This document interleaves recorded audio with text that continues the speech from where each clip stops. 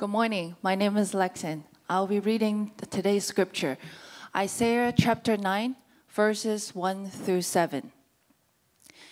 But there will be no gloom for her who was in anguish. In the former time, he brought into contempt the land of Zebulun and the land of Naphtali. But in the latter time, he has made glorious the way of the sea, the land beyond the Jordan, Galilee of the nations. The people who walked in the darkness have seen a great light. Those who dwelt in a land of deep darkness, on them has light shone. You have multiplied the nation. You have increased his joy. They rejoice before you as with joy at the harvest, as they are glad when they divide the spoil. For the yoke of his burden, and the staff for his shoulder, the rod of his oppressor, you have broken as on the day of Midian. For every boot of the tramping warrior in battle tumult, and every garment rolled in blood, will be burned as fuel for the fire. For to us a child is born, to us a son is given, and the government shall be upon his shoulder, and his name shall be called Wonderful Counselor, Mighty God, Everlasting Father, Prince of Peace. Of the increase of his government of peace there will be no end. On the throne of David and over his kingdom, to establish it and uphold it with justice and with righteousness from his time forth and forevermore. The seal of the Lord of hosts will do this. This is God's word. Thank you, Lexin. This passage seems to describe an amazing event that happens in history that gives people, particularly God's people, great joy. Some kind of event that causes the greatest party and celebrating that humanity has ever seen. And I wonder if you can relate to that. I wonder if you can think about an event in your life and that led you to a lot of joy that kind of happened maybe out of nowhere, and all of a sudden just joy was what you were feeling. I'll tell you the story of one such person who had an event in their life like that. A defining moment was Steve Jobs. So just want to contextualize this passage for us a little bit. Steve Jobs, you guys know, the founder of Apple, he had this defining moment that I enjoyed reading about. It was very interesting. He, as you know, he founded Apple, and that's done pretty well at this stage, but it wasn't always like that, if you know the story. He started the company, and because of his management style and leadership decisions, the company started to fail. And he was kind of a hemorrhoid for the people he worked with. He was a pain to work with, and they kicked him out of his own company. And then he started Nexus. You guys ever heard of Nexus? Yeah, not really, because it didn't do very well. It also was failing, and so he was kind of a failed leader, a failed businessman, except he made one decision, kind of on a whim, a hobby interest. He bought a small, unknown graphic animation company called Pixar. And he did the smartest thing of his career at that point. He stayed out of the way. He did not get involved in their operations at all. And they just did their thing. But he invested in it. And so November 22nd, 1995, Toy Story was released to great fanfare, critical acclaim, and lots of box office millions. No, that was November 22nd. November 29th, Pixar went public with its IPO. And overnight, Steve Jobs became a billionaire. And he talks about how he felt in that moment, having failed and failed and failed. And in that moment, he had the victory and he had the abundance of what Pixar delivered for him in becoming a billionaire. That moment, changed his life. It validated him, and he had arrived. That is the kind of moment that we see happen for God's people. It is like that.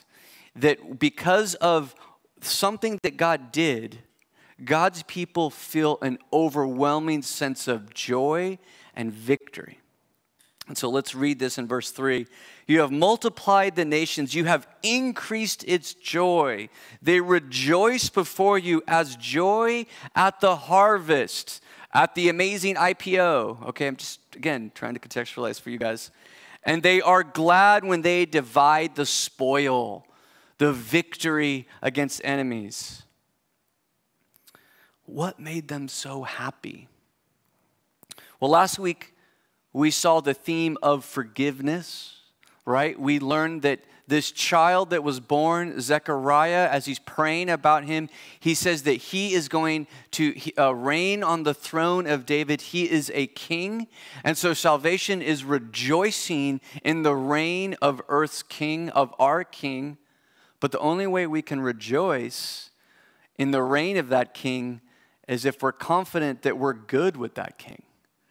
What if we're his enemies? That's not something we can rejoice in. And so part of our joy and our salvation is that we are forgiven. That this king has a soft spot. He's got a gooey middle center of his heart. Mercy, tender mercy. But faith embraces, in order to rejoice in our salvation, we have to experience personally us being made right with our King through the blood of Jesus, through his mercy. We have to experience that. We'll never rejoice in God's reign without that. But actually, there's more that faith needs to embrace. Faith needs to embrace not only the mercy of God, but also the power of his deliverance. And so what that means is that, yes, we're guilty before God of our own sin, but we're also burdened by the evil of the world. We're burdened by the darkness of the world around us. We do bad things, and also bad things are done to us and around us. And things do not work right, and so there's just pain. There's just pain in life. And so not only do we need forgiveness, we need to be delivered. And so that's what we see in this passage. The problem Isaiah addresses for God's people is not their own sin, but the sin of oppression. Verse 4, why are they so happy? For the yoke of his burden and the staff for his shoulder, the rod of his oppressor, you have broken as on the day of Midian. And so the source of joy for God's people in Isaiah is that this child was given, which is going to defeat their enemies and bring them into a place of abundance. He leads them, right? We notice the two kinds of joy, the joy of the harvest and the joy of dividing the spoils. Joy of the harvest, those ideas, don't they capture the two greatest longings and needs of our heart? One is to feel protected, to feel like we're not under threat from other people and other forces wanting to hurt us, that we're safe, but also that we have prosperity, that we have abundance, that we are going to succeed and flourish in life. We long for those two things, and so God's people are overjoyed that they have that in fullness. Fullness of victory, fullness of abundance. But obviously that creates a huge problem for us. How do we experience that kind of joy? Life is still hard. That's one of the problems. I don't know if you were able to do the Lectio Divina that Nicole led us in the devotional, but you're supposed to kind of feel out what stands out to you. What is God saying to you? And for me, I go, how is this still true? The Son was given. Look at all this joy. Look at all this victory. And, I still have major problems in my life, right? I'm still burdened. My manager is a problem in my life. Like we talk about the joy of the harvest, and a lot of you have a job that is providing for you, but it's a tough work environment. And you don't know what to do, you're stuck. That is still our reality. And we have money is tight, relationships are strained. How do we enter into the kind of joy that we see in this passage because of the child that was given? It's a huge problem, but it's also a clearly defined problem. So that's what they teach you about problem solving is, can you define the problem? Call it what it is. And so what the Bible is saying is this child has been given. And what that means for us today is that the essence of our salvation has come, but not the fullness, not yet. And so the problem is that today we live in the already, but not yet of our salvation. It has broken through, but has not fully arrived. And so the question then is, can we experience any of this joy of abundance, this joy of victory until Jesus comes? Do we have to wait until he comes to experience that? So we have this great vision of the Son coming and we experience it, but we have to keep waiting. And so I think my answer today, and I think this is the point of Advent for us as God's people, is that we can enter into that joy now. Because of one great power we have. Hebrews chapter 11 verse 1 says, now faith is the assurance of things hoped for, the conviction of things not seen. Faith is the power that God gives us to believe in him and his promises in such a way that they feel more real than what's right in front of our eyes. Faith allows us to be so assured of what God is and who he is that it's as real as a baby being born. And we enter into that joy because of faith. We live by faith, not by sight, Paul says. That's saying that this power of faith to believe can be more powerful than what you see with your eyes. And you absolutely can enter into this joy. So for Advent, we want to see the giving of this child as this son as such an event that we feel the joy of being delivered into a great abundance and having a great victory, so that Steve Jobs' joy of his IPO for Pixar is a flicker of the joy that God's people have because of the joy of our salvation. That's how real this event can be to us. And so how do we do that? How do we live that out?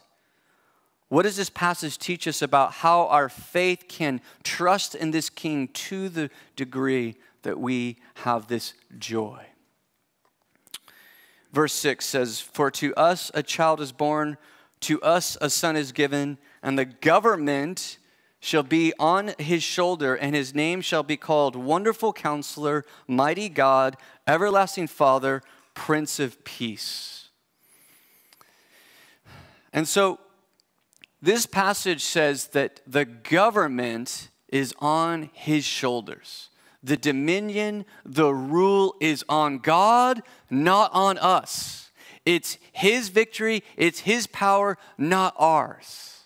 And so our job is to dwell as citizens by faith in who that king is for us, the one whose government is on his shoulders. And we see these beautiful names of who God is. So I think this is saying three things about how we live by faith in this king whose government is on his shoulders. Number one, if the governance is on his shoulders, that means by faith we can dwell peacefully as citizens of the king. Peacefully.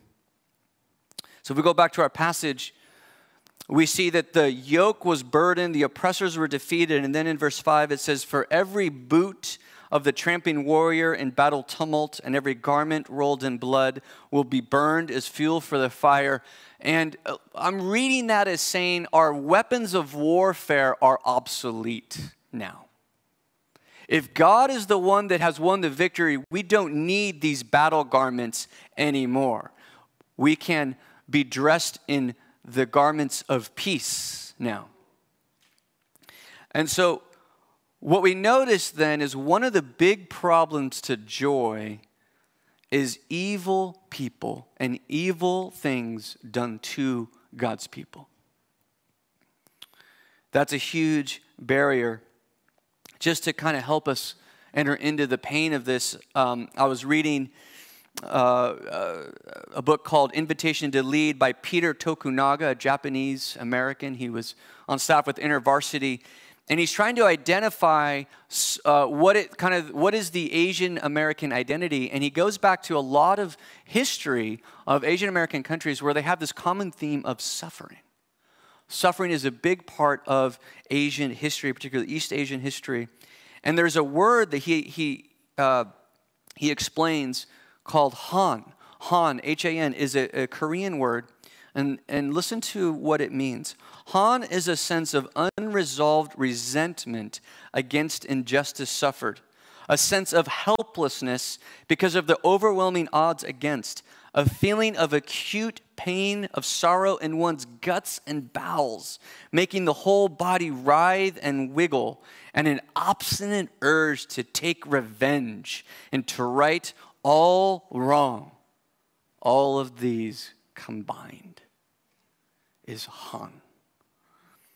And so when I read that, I could feel that to some degree. And I wonder if some of you can feel this, you've experienced this in your life. And so we see how this kind of pain can be consuming and wreak havoc on our ability to love others and flourish and live peacefully. And so what this passage is saying is there is only one power that can help us find joy in these circumstances. And it's faith in who this child is for us. That this child, the governance is on his shoulders, and he is one of those titles was Mighty God. Now that term, Mighty God, actually in the Hebrew is El Gibor, which really means hero warrior. He is the warrior. Gibor means warrior. El Shaddai means God Almighty, like he's the God of gods. But this is really saying he is mighty in battle. And so by faith, what we have to do to enter into the joy of our King and live peacefully is trust that he is our protector. He is the one that's going to battle evil on our behalf. And so we trust that God will judge evil at the right time, his time. He is going to deal with evil in the world. We are grateful that God has not yet judged evil, or we would not be saved. If God ended evil and took care of all the enemies in the world, we would all be done. But his persistence, and the Bible teaches us very, very clearly, is that allowing evil to persist is actually his patience towards all of us, that we would have time to know our King and be forgiven ourselves, to know him and his mercy. But we also trust that whatever specific evil we're facing now, our God, our El Gibor, our mighty hero will deliver us. And so listen to Paul the apostle, who did his missionary journeys, almost every journey he went on, he had enemies trying to discredit him, attack him, argue against what he was teaching. And so he wrote this: "For we do not want you to be unaware, brothers, of the affliction we experienced in Asia, for we were so utterly burdened beyond our strength that we despaired of life itself." He was under so much affliction from his enemies. Life was just a groaning for him. Indeed, we felt that we had received the sentence of death, but that was to make us rely not on ourselves, but God who raises the dead. Do you see how he sees purpose? How God is using his enemies and his afflictions? He delivered us from such a deadly peril, and he will deliver us. On him, our mighty God, we have set our hope that he will deliver us again.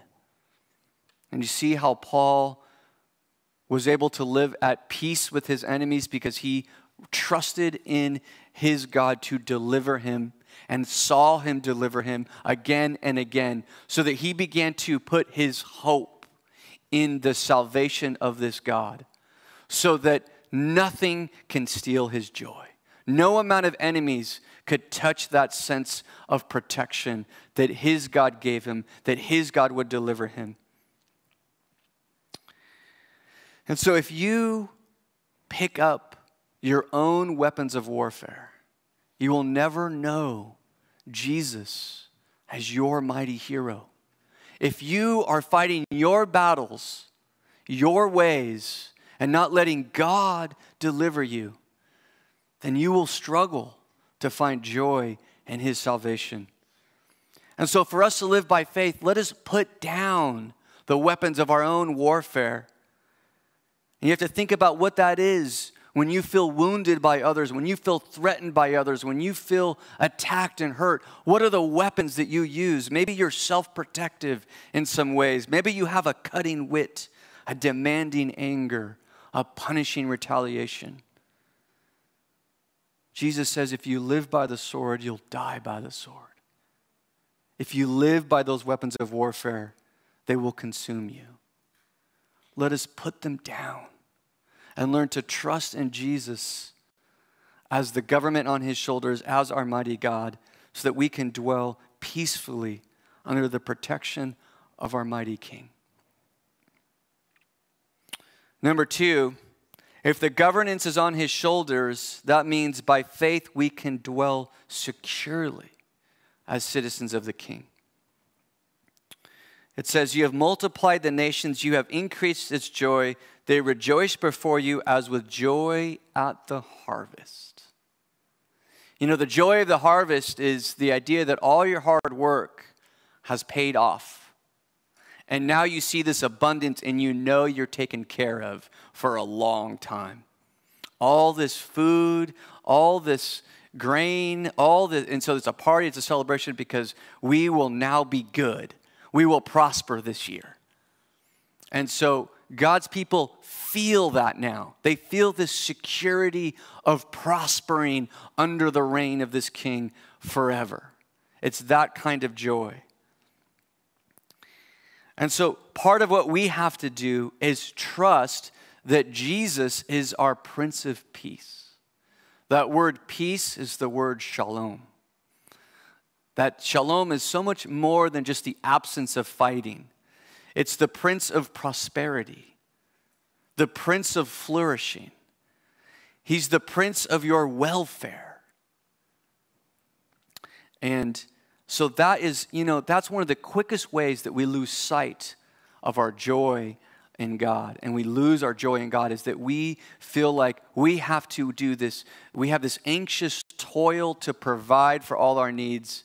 And so work becomes anxious, and we're anxious about money. We're anxious about what's going to happen next year and the year after that, what's going to happen with our kids. We're anxious about all that. Kills our joy. But faith is able to believe in him as our Prince of Peace. The government, our ability to flourish under his rule is on his shoulders, not ours. And so by faith, we trust that he will provide. Listen to Romans 8:32. He who did not spare his own son, but gave him up for us, how will he not also with him graciously give us all things? If the son was given to us, this baby was born for us and then given to us with his own blood shed for us, God is saying, are you going to trust me to provide exactly what your souls need? Are you going to trust me for that? Did I not put my son on the cross for you? I'm going to give you all that you need. We have to trust that. You know, the Nunez family, we've been in full-time ministry for almost 20 years. How long has it been? In the Bay Area, in California. You know how expensive it is here, guys? I don't need to tell you that. It's rough to be in full-time ministry and live here. Sometimes Jamie and I joke, we feel like financial grasshoppers in a land of financial giants. But you know what? Our family knows that we've prayed for God's provision over the years and really asked the Lord to provide for the things that we're hoping for. Is our family knows that mommy and daddy's salary is not our Prince of Peace. The Jesus we pray to and time again provides is our Prince of Peace. And so God wants us to know that.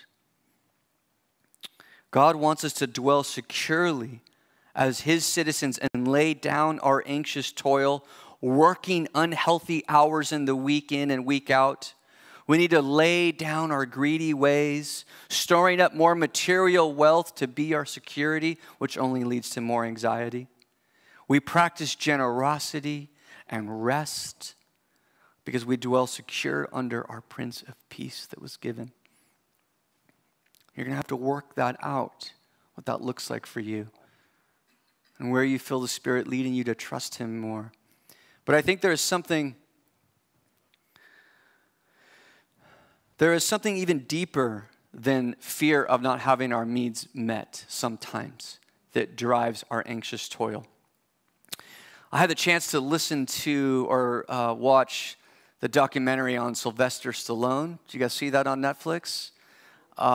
Very good. I recommend it. And, you know, he's very transparent over the course of his career, what was driving him. And so he shares about his relationship with his father. You see, his parents got divorced at a young age. His brother went to live with his mother, and he went to live with his father. Already you can see the struggles, and his father was very abusive emotionally and physically, a very violent man. And so he says that over the course of his career, he's looked back and he says he realized the most important need in life is requited love. Did I say that word right? Requited, it's a hard word. Requited love? Requited, thank you, okay. Requited love, the idea that love is returned and reciprocated, is the greatest need, because what he noticed is that when you don't get it, the need for it becomes an insatiable driving force in your life.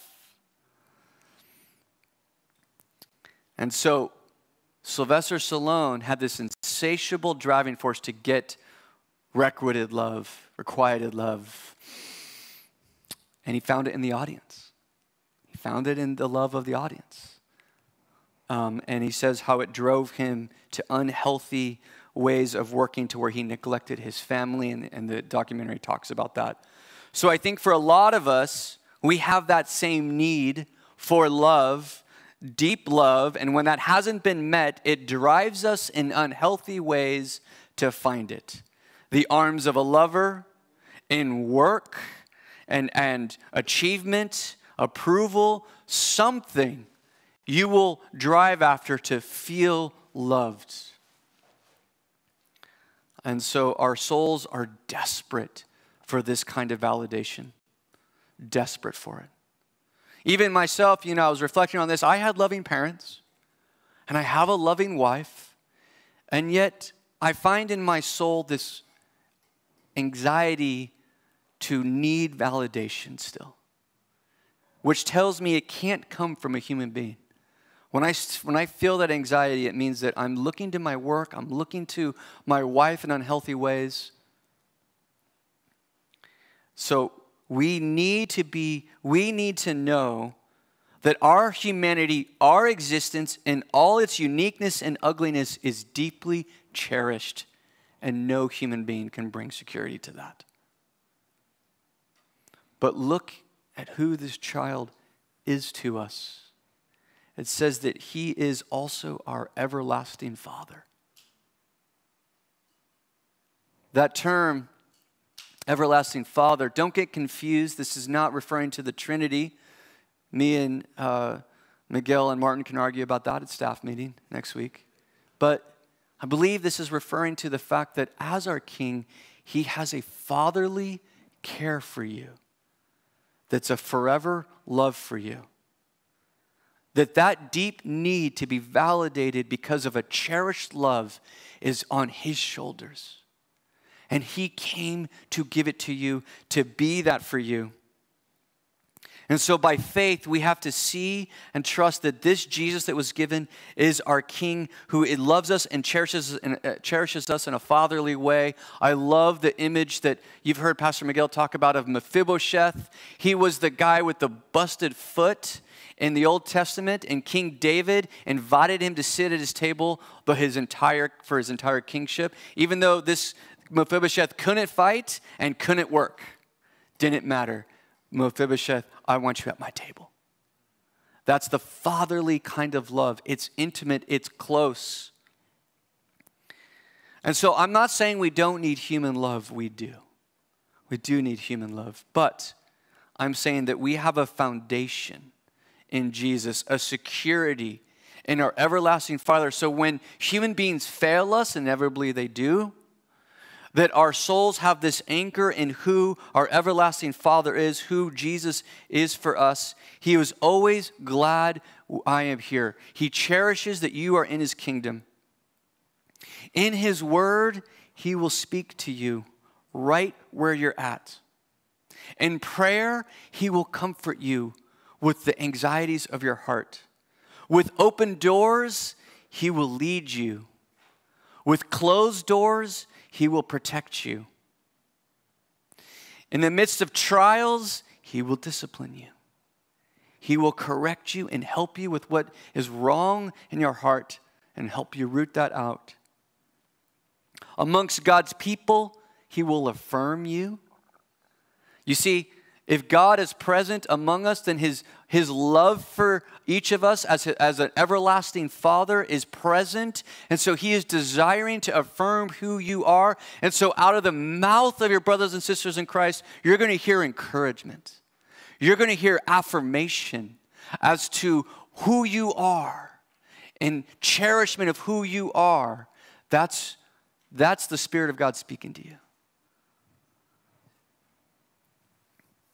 So we have joy because we have peace despite our enemies, because of our El Gabor, our mighty God, our protector who delivers our souls. We dwell securely because we trust in his provision and care of our souls and love and cherishment of who we are. And lastly, if the increase of his governance has no end, then by faith we dwell actively as citizens of the King.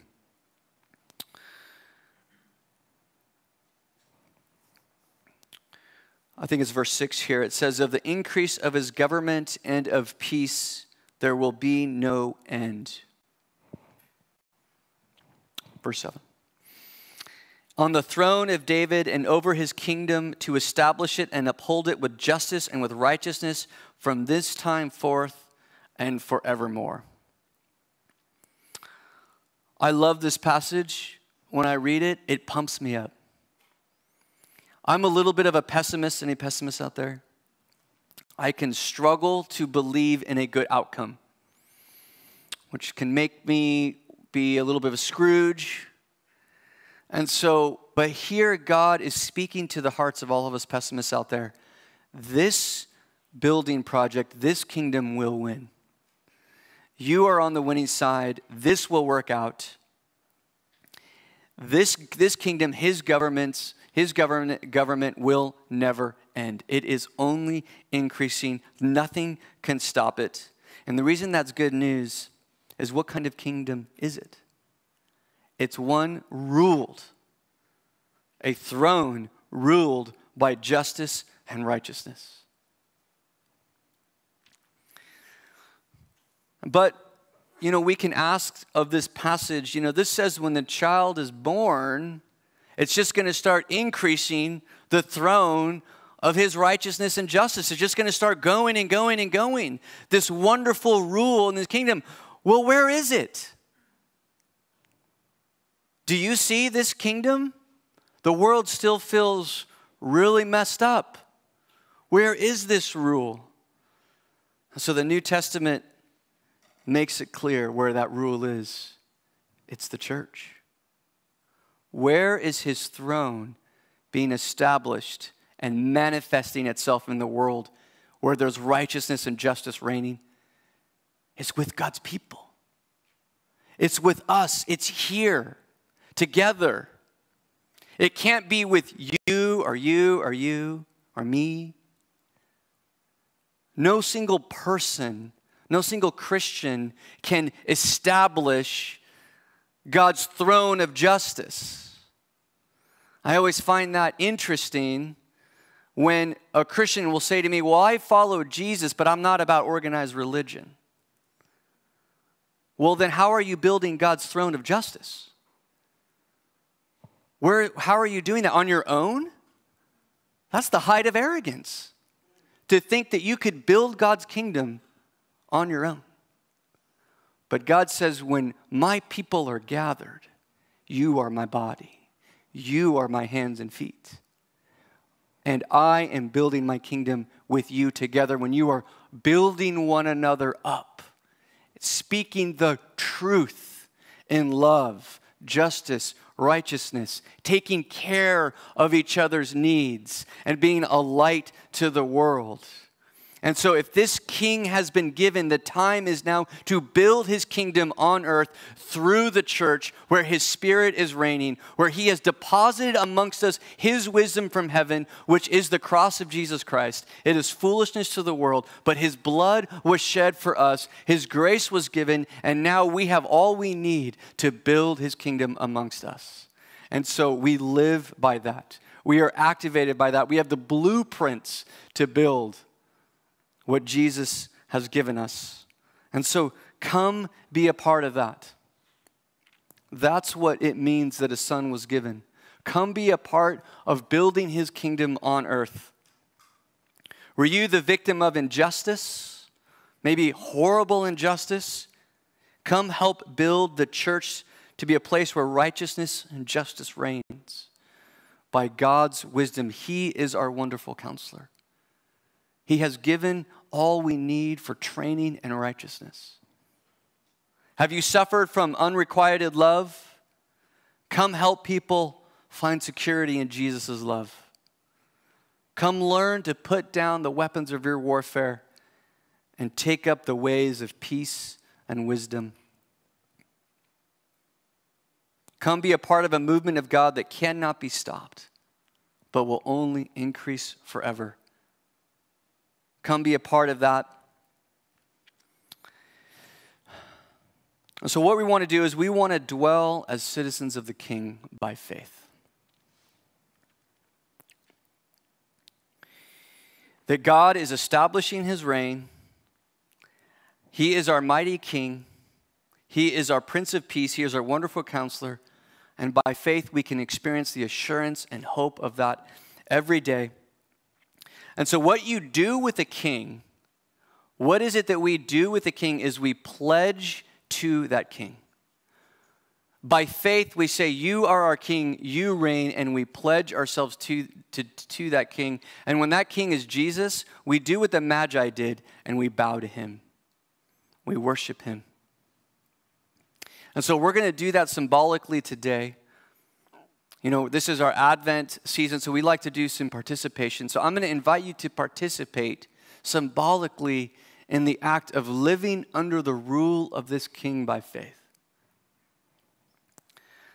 And so if you today want to pledge to dwell by faith as a citizen of that king, to live peacefully towards your enemies,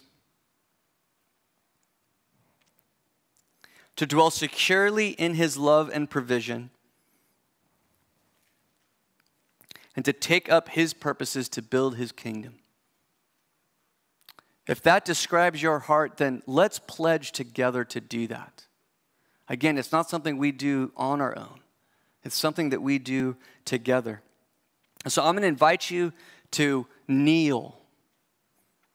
You can either come up and kneel, or wherever you're at, I'm going to invite you to come up and kneel. But before I do that, we're going to be led in kneeling and worship by the children. Because what I'm trying to tell you this morning is that the only way we can experience this joy is by faith, trusting in who this Jesus is for us. Because it was given, he was born, and now he is in heaven, raised. We're waiting for him to come, and so we are assured of those promises by faith. Children are the best vision of what that looks like.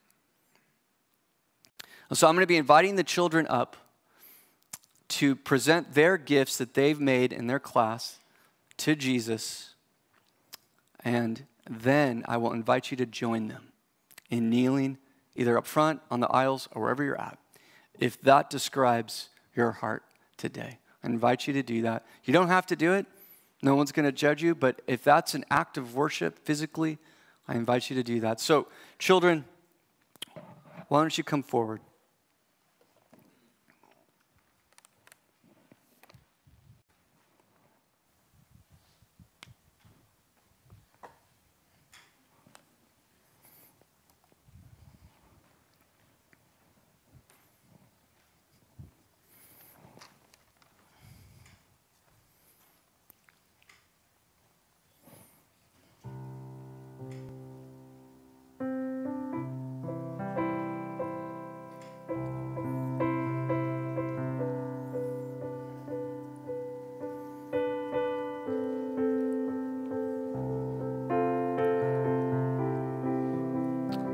I want to invite you to come and join these children in kneeling, or kneel wherever you feel comfortable kneeling in an act of worship and pledge to this King.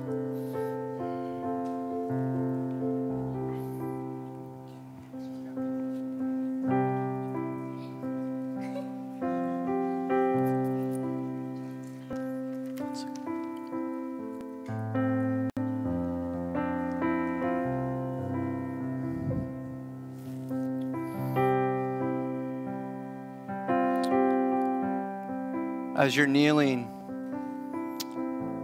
Luke will lead us in a prayer to our King Jesus. Dear Jesus, our Prince of Peace, we pledge ourselves to you as the Son who was given to us. Help us to live as citizens of your kingdom. When we are hurt and angry, help us trust you to be our mighty hero.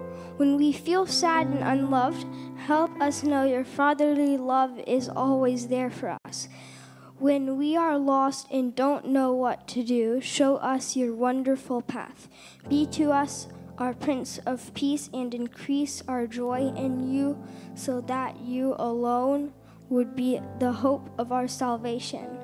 We pray for your righteousness, rule for your peace and justice to grow strong in your church, and for your kingdom to grow over all the earth. We commit ourselves to your purpose, and we eagerly wait for you to return to bring us into your kingdom forever. Amen. Amen.